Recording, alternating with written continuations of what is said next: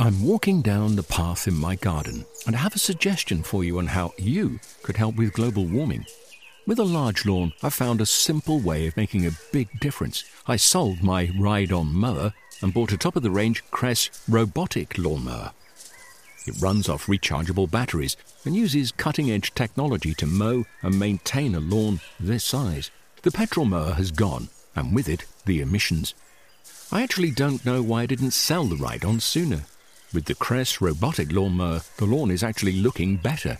The tiny grass cuttings fall into the grass roots, helping to fertilize the grass. And the family doesn't have to put up with the noise and fumes from the ride-on. And I've freed up more of my time to spend with them and in the garden. It's an easy step, and you could also be making that change today. Ask for Cress in your local garden machinery dealer, or visit cress.com.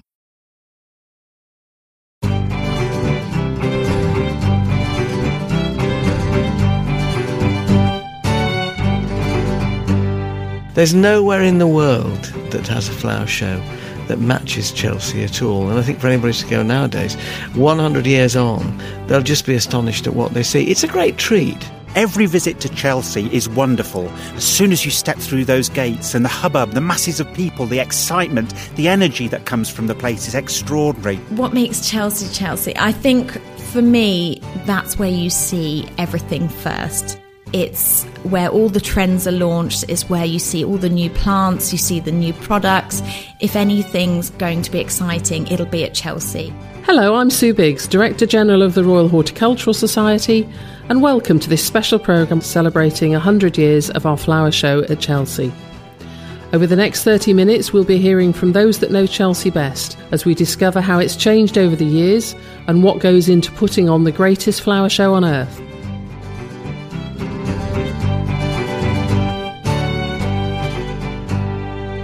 The RHS has been the world's leading gardening charity since 1804, and our flagship show is Chelsea. Chelsea matters so much because there's nowhere better to see the very finest in horticulture anywhere in the world, and that's inspiring for everybody.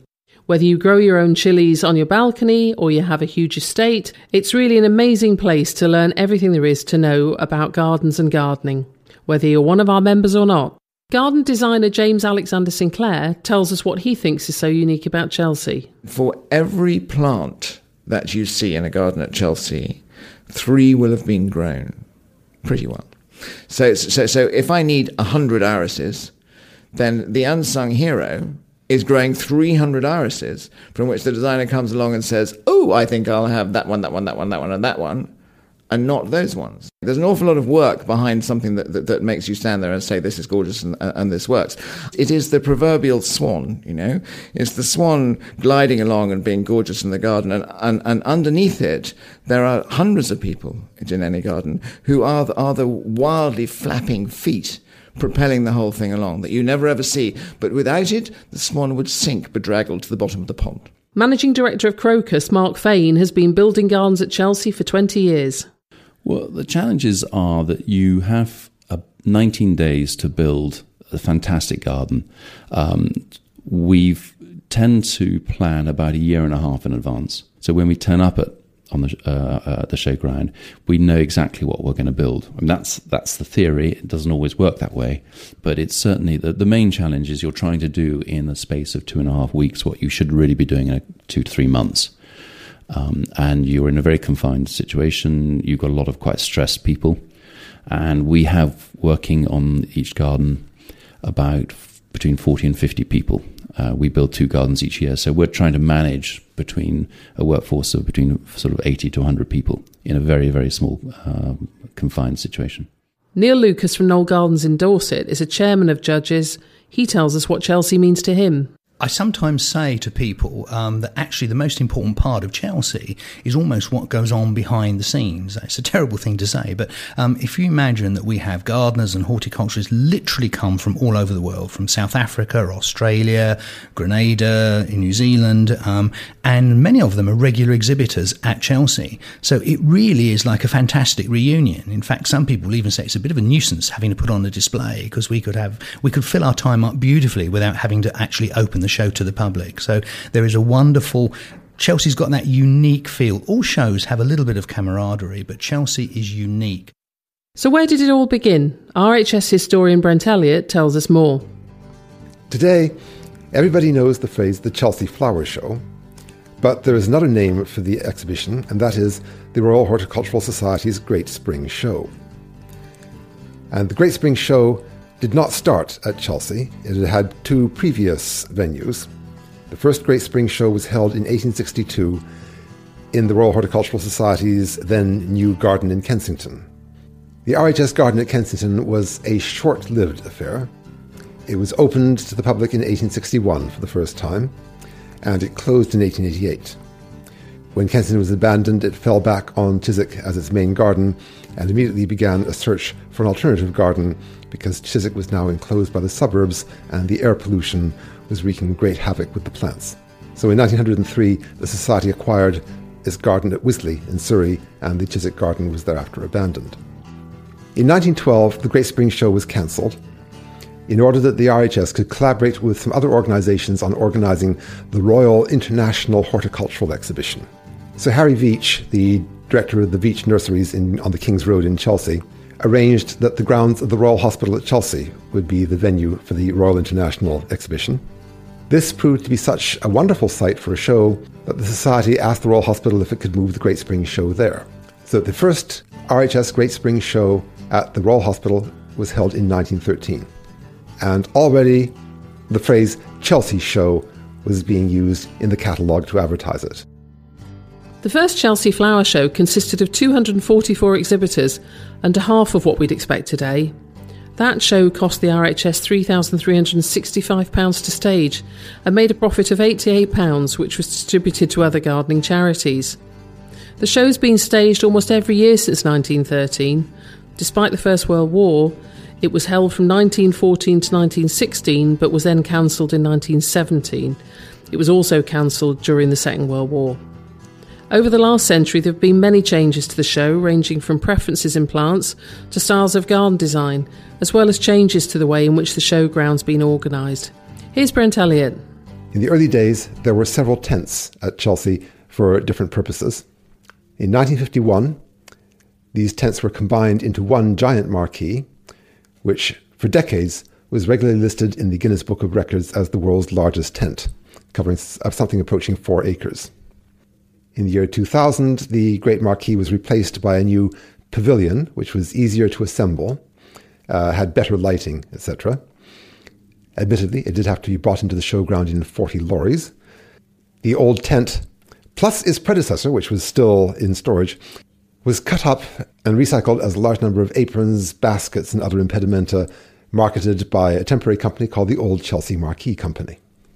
So what makes the Chelsea Flower Show so special? Here's Alan Titchmarsh. I first went to Chelsea Flower Show in 1969, it blew me away. I mean, I think anybody who goes there for the first time and sees these amazing gardens, and what was then an enormous marquee full of flowers, fruits and veg, but which is now the Great Pavilion, it just shows them horticulture, gardening, growing things at its absolute peak. And Matt Biggs, broadcaster and plantsman, tells us why the Great Pavilion is so special. The Great Pavilion, the focal point of all the plants, replaced a series of smaller tents in 1951.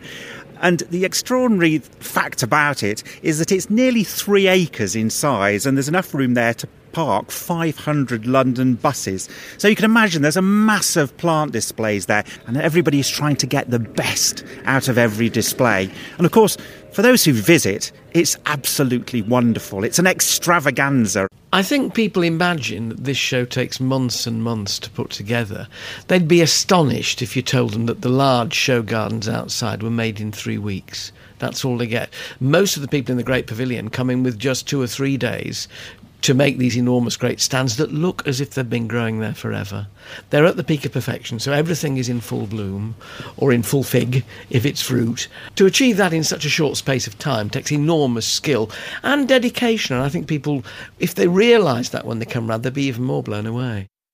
In addition to gardens being displayed by designers and nurseries, from the 1950s onwards there have been show gardens sponsored by other charities and major international companies. Over the years, Chelsea's seen many gardens of note. In 1959, the Times Garden of Tomorrow featured a radio-controlled lawnmower which got people talking, and in 2011, Diarmaid Gavin's Irish Sky Garden was the first garden to be suspended 60 feet in the air from a large crane. The Chelsea Flower Show medals are the ultimate prize for all those who exhibit there. James Alexander Sinclair explains why. The medals at Chelsea are, the way that we, and this is me with my RHS hat on, the way that we reward people for excellence. And they're very important. They're very important to the designer, they're very important to the sponsor, they're very important to the landscapers who actually build the garden, and they're very important, or increasingly important, to the public. Chelsea Medal is really above anything else because the show itself is above anything else.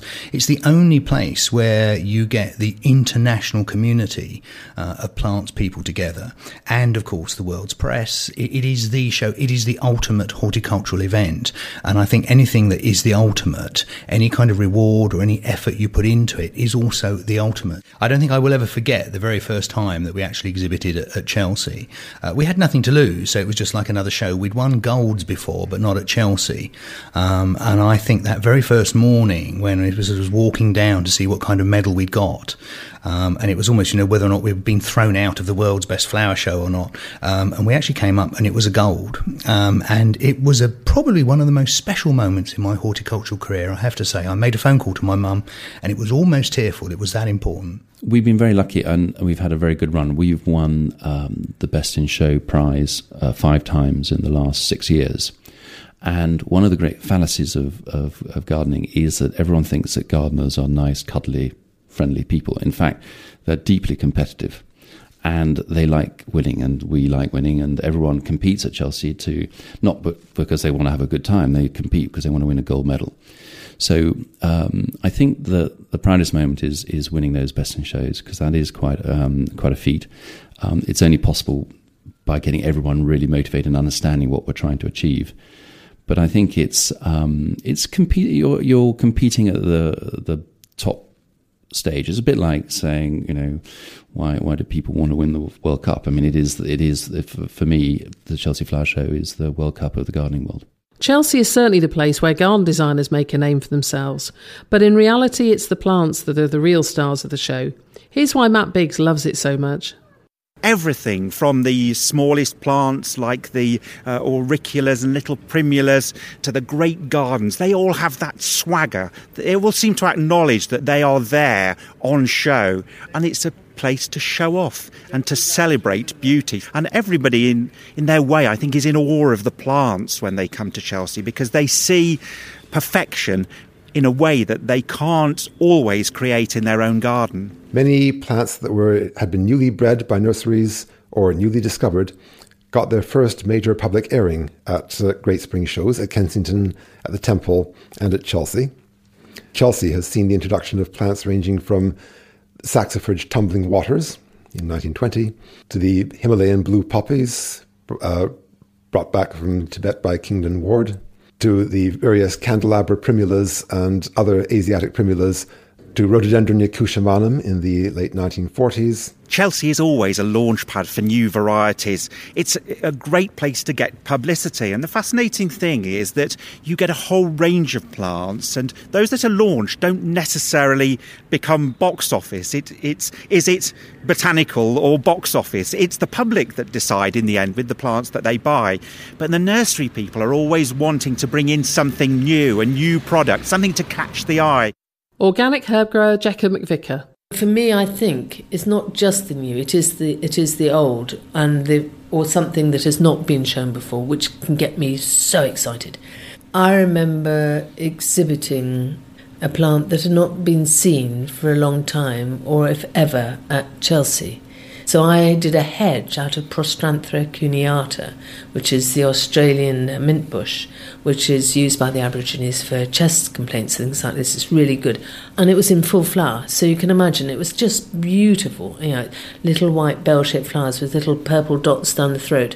And absolute magic. In recent years, the RHS plant committees have voted to crown one plant, RHS Chelsea Flower Show Plant of the Year. The competition is open to any plant on display which has never been exhibited at a show for gardeners before. This year we'll also be searching for Plant of the Centenary. Here's Chelsea show manager Sarah Easter. 100 plants are being selected at the moment by a specialist panel. They'll then be whittled down to 10. And these are all plants that are very important or special to Chelsea or have been launched at Chelsea. I'm Sue Biggs and you're listening to the RHS Gardening Podcast as we celebrate 100 years of the Chelsea Flower Show. If it's too late for you to get tickets this year, but you'd like to be in with a chance of winning a pair of tickets for the 2014 show, do visit our website at rhs.org.uk/podcast. You can also email podcast@rhs.org.uk. So what have been some of Chelsea's most memorable moments? Brent Elliott tells us more. There have been stands that have been influential in terms of style. I am thinking particularly of Christopher Bradley Hall's Latin Garden in the 1990s, which played a great role in popularising sparse planting. There have been gardens that have signalled acts of generosity. In the 1990s, there was a garden staged by Uzbekistan, the plants for which did not arrive in time, thanks to traffic problems on the continent of Europe. And the garden went ahead because so many of the other nurserymen offered plants from their collections to help the unfortunate designers through. There have also been gardens that have prompted infighting and mutual complaint among gardeners in the press. It might be invidious to name names. There have been accusations of plagiarism. There have been complaints about erotic content of gardens, about the comparative lack of horticulture visible in the gardens. This reached its peak with James May's Plasticine Garden in 2008, in which, as a homage to the inventor of plasticine, all the plants in the garden were composed of that material. There was much discussion round and about press day whether the garden deserved a medal or not, but the RHS got around this one very nicely. They presented James May with a gold medal made of plasticine. Chelsea is a favourite of the British royal family who attend the opening day every year. The Queen is the patron of the Royal Horticultural Society and during her reign of 60 years has attended all but 12 shows. Mark Fane remembers a particular one of Her Majesty's visits well. A couple of years ago, I was standing on the garden just waiting for the royal walk round, and 3 different people from Buckingham Palace came up to me and said, under no circumstances must the Queen walk over that bridge, pointing to a relatively low but potentially quite slippery bridge. So I said, fine, the Queen can do what she wants, but I will make sure she doesn't walk across that bridge. So the Queen turns up and immediately walks straight across the bridge. And I'm thinking to myself, do I tap her on the shoulder saying you can't do that, or do I say please go wherever you want, Your Majesty? So I was complete sort of flummox. I was totally comfortable with telling her what the plants were and all that sort of thing, but I had no idea whether you're allowed to tell the Queen to not do something, so I just kept my mouth shut. Organic herb grower Jacka McVicker. I'll never forget my first exhibit. I was next door to a stand from Granada. Yeah. And there they were, with fresh nutmeg. It was magic. I also will never forget that first Chelsea, because I turned up in my friend's borrowed horse box. You've never been to Chelsea, you won't realise what a small area it is, and they get all the lorries in, and you have them all shunted up. A horse box has a tail flap that you have to bring down. I had to wait for a day to bring my flap down so I could unload. Not only was that a stress, I was camping in Battersea car park because in those days we were called the hardy perennials.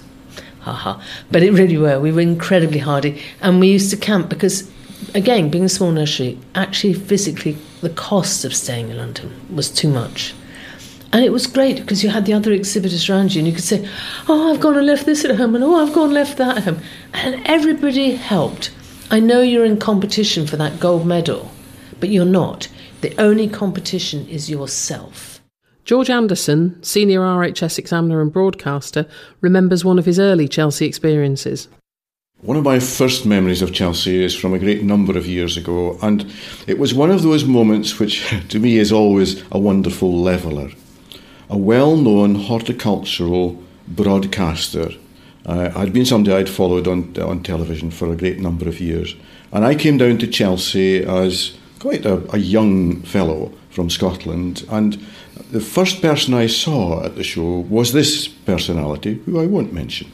But he was managing to trip and land horizontal after having caught his foot on a picket fence. So it was quite humorous to me that there was Chelsea with all this theatre, but even in that there was a levelling and we were all the same. We could all make mistakes, we could all enjoy it, and I have joked about that with him since. And here's Mark Fane with one of his more memorable Chelsea moments. One of the very early gardens we built was for Chanel, and just at the end of an incredibly hard construction process, because you've only got 19 days to build these gardens. On the very last day, on press day, Karl Lagerfeld turned up with all his supermodels, and I was about sort of 35 at the time, and I was asked to lift one of these supermodels onto the top of a statue. And as I lifted this unbelievably beautiful woman, she was wearing an incredibly flimsy Chanel dress, her dress fell off. So there I was in the middle of the Chelsea Flower Show with this incredibly beautiful girl, pretty nearly totally naked.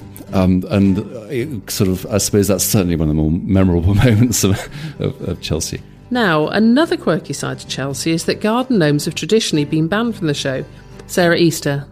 As you may know, we've had a ban on gnomes at Chelsea for many a year, and somehow our press department have managed to sneak gnomes back in for our 100th show with Gnome Art, where celebrities will be decorating a gnome and then they'll be auctioned off. And here's Jekka McVicker. What you've got to realise is, in the Floral Marquee, you have come to see the best plants in the world. If you have a jolly gnome, rather large, fishing, what do you look at? Jolly gnome fishing. You don't actually see that tiny, beautiful specimen of Origanum dictanimus just coming out into flower. You don't just see, some wonderful little miniature tulips, just bursting, or some irises they're breathtaking, the iris displays. You just don't notice it because your eye is drawn away to the, if you like, the accessories. And that is the only real reason why all these accessories are not allowed. And if you use props within your display, you have to get permission. And it has to be done, as Kenny Everett used to say, in the best possible taste. So they're making their way back in for the 100th show, which we'll allow just this once. But amongst the gardens or the exhibits, we don't allow gnomes, so it's a special one-off. So how has the show changed over the years? Here's Alan Titchmarsh. Chelsea Flower Show has changed dramatically over the last 40 years. I remember you could go there every year, and the standard has always been matchless. It's been brilliant, and you were always looking there, the best constructed gardens you'd ever see. But the styles have evolved, and I think now they're much more refreshing. Each year is different. You do find it pushing forward more and more. In the old days, you'd go there and you could recognise each garden by the landscape designer who'd done it, because you sort of got to know their styles. Now it gets much more difficult because style evolves much faster. And I think that's good simply because it shakes you out of your sort of rut that you might be in. A bit of grass here, a terrace there, some water here. Gardens now are really the cutting edge of design and fashion, and I think the standard of them now, and certainly the standard of breadth of design, is greater than it's ever been. James Alexander Sinclair remembers how it was at his first visit. 1985, when I first came to Chelsea, the bank at the end, down by the Bullring Gate, which is called the Rock Garden Bank, actually had rock gardens on it. And they were full of rhododendrons. And you go there, last year, there are no rock gardens. And there are hardly any rhododendrons at all. Things change. Last year, it's all about sort of wispy cow pastures and, oh my goodness, what can we actually grow? Because there's been a drought the whole way through March, and then it's rained ever since.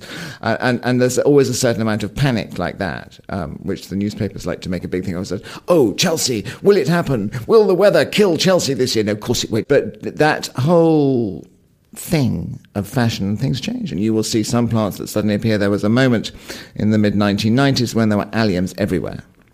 And then there was Aquiles, and then last year there were cowpasses everywhere, and things move around. But what you see now is much more of that sort of floaty, ethereal, natural, meadowy style, rather than, if you look at photographs from the 1950s, every garden in Chelsea was hideous. I mean, they were ridiculous. It was basically an exhibition for azalea nurseries, a lot of them. And so fashion changes, and things move around. And Jekka McVicker looks to the future. Chelsea's role will always be a showcase for plants and a showcase for what we can do. And the gardens will be championing that, and they will be showing us how we can have a balanced, sustainable garden, what we can introduce into our garden to have more bees and butterflies, therefore more pollinating insects, therefore better food production. It'll also show us in the science section, because don't forget there's a science section at Chelsea, which is really good, and it shows how you can use solar panels to heat your water or to heat your plants. And I mean, there was a fantastic section last year on alternative energy within the garden, and to always go and have a look at the science section. I think I'm never negative, but I'm really aware that we are at a big crossroads with this weather we have. We don't have rain, we have downpour. We don't have gales, we have, hurricanes, and even in the UK. And so, therefore, it is very important that we get the balance of nature back. George Anderson agrees. I chair the panel which judges the science and learning exhibits at Chelsea. Now, the excellence in horticulture is going to change in the next 5, 10, 15, 100 years. It will not be the same in 100 years as it is now. Our gardens will be different. Our value of space will be different to what it is now. Our lifestyles will be different. But what we've got to remember is that there is, first of all, nothing that we eat that doesn't come from plants. And secondly, that if we only surround ourselves with concrete and glass and steel, we will be so much poorer for it. We need green plants. We need things which grow, because those are the things which are imprinted in the back of our head, in the back of our brain, and give us the sensibility of seasons. And if we don't have that, we'll have lost a lot. So really, carry on doing what we do well and make sure that we keep the standards up as high as we possibly can. Chelsea inspires everybody to try and garden better, and it showcases all the work that the RHS does in its many areas of charitable work, including community gardening with Britain in Bloom and It's Your Neighbourhood, education in schools, and scientific research. Proceeds from Chelsea's charity gala also raises funds that go directly to the RHS campaign School Gardening, something that Alan Titchmarsh has been proud to be involved with. I've been battling for a lot of years to get horticulture and gardening more recognised as a career for all kinds of people, and it's great that the RHS are incredibly keen on this too. And the campaign for school gardening aims to make sure that within primary schools in particular there's chance for children to experience growing things, and we've now got more than 16,000 schools signed up for that. There are all levels of gardening. There are more than 60 different branches of horticulture, from research and journalism to media to science to creating and looking after great plant collections, growing things. And it's a side that is often overlooked, I think, particularly by careers officers. It offers chances and opportunities to a wide range of school leavers. And this whole campaign for school gardening aims to redress the balance, to show people the importance of horticulture and growing in our daily lives. Without plants, we'd be dead. They feed us, but they also feed our hearts and souls by looking beautiful. Gardening, growing things, plants, flowers, is an important part of everybody's life, and to be involved with that is an incredibly rewarding job. So the Chelsea Centenary is going to be a very special show. It will of course celebrate our heritage, but it's really devoted to the next 100 years and to inspiring the next generation. Simply by gardening, we can all make such a difference to our world. And it's important that we remember the value of aesthetics, of things that look beautiful, and also the fact that these aesthetics also enable us to survive by providing us with nutrition. Gardening is vital, but it's also hugely enjoyable, stimulating, and a thing of beauty. Don't forget that you can win a pair of tickets for next year's show by visiting us at rhs.org.uk/podcast. You can also download and subscribe to our fortnightly podcast via the RHS website or on iTunes. From me, Sue Biggs, Director General, and all of us at the RHS, it's goodbye.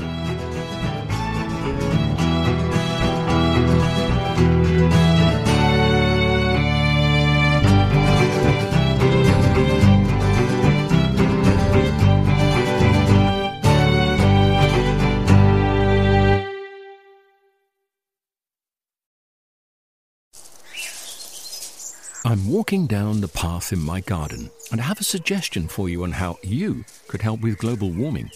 With a large lawn, I found a simple way of making a big difference. I sold my ride-on mower and bought a top-of-the-range Cress robotic lawnmower. It runs off rechargeable batteries and uses cutting-edge technology to mow and maintain a lawn this size. The petrol mower has gone, and with it, the emissions. I actually don't know why I didn't sell the ride-on sooner. With the Cress robotic lawnmower, the lawn is actually looking better. The tiny grass cuttings fall into the grass roots, helping to fertilize the grass. And the family doesn't have to put up with the noise and fumes from the ride-on. And I've freed up more of my time to spend with them and in the garden. It's an easy step, and you could also be making that change today. Ask for Cress in your local garden machinery dealer, or visit cress.com. Discover the beauty of an RHS membership all year round. Save 25% off an RHS membership today when paying by direct debit. Prices start at just £55.50. With a membership, you'll gain access to an array of special events at our gardens all year round. Be the first to know about RHS flower shows and get exclusive member-only days, plus reduced rate tickets. And you'll have the chance to enhance your gardening know-how with access to free expert garden advice, monthly editions of the Garden magazine, and so much more. Terms and conditions apply.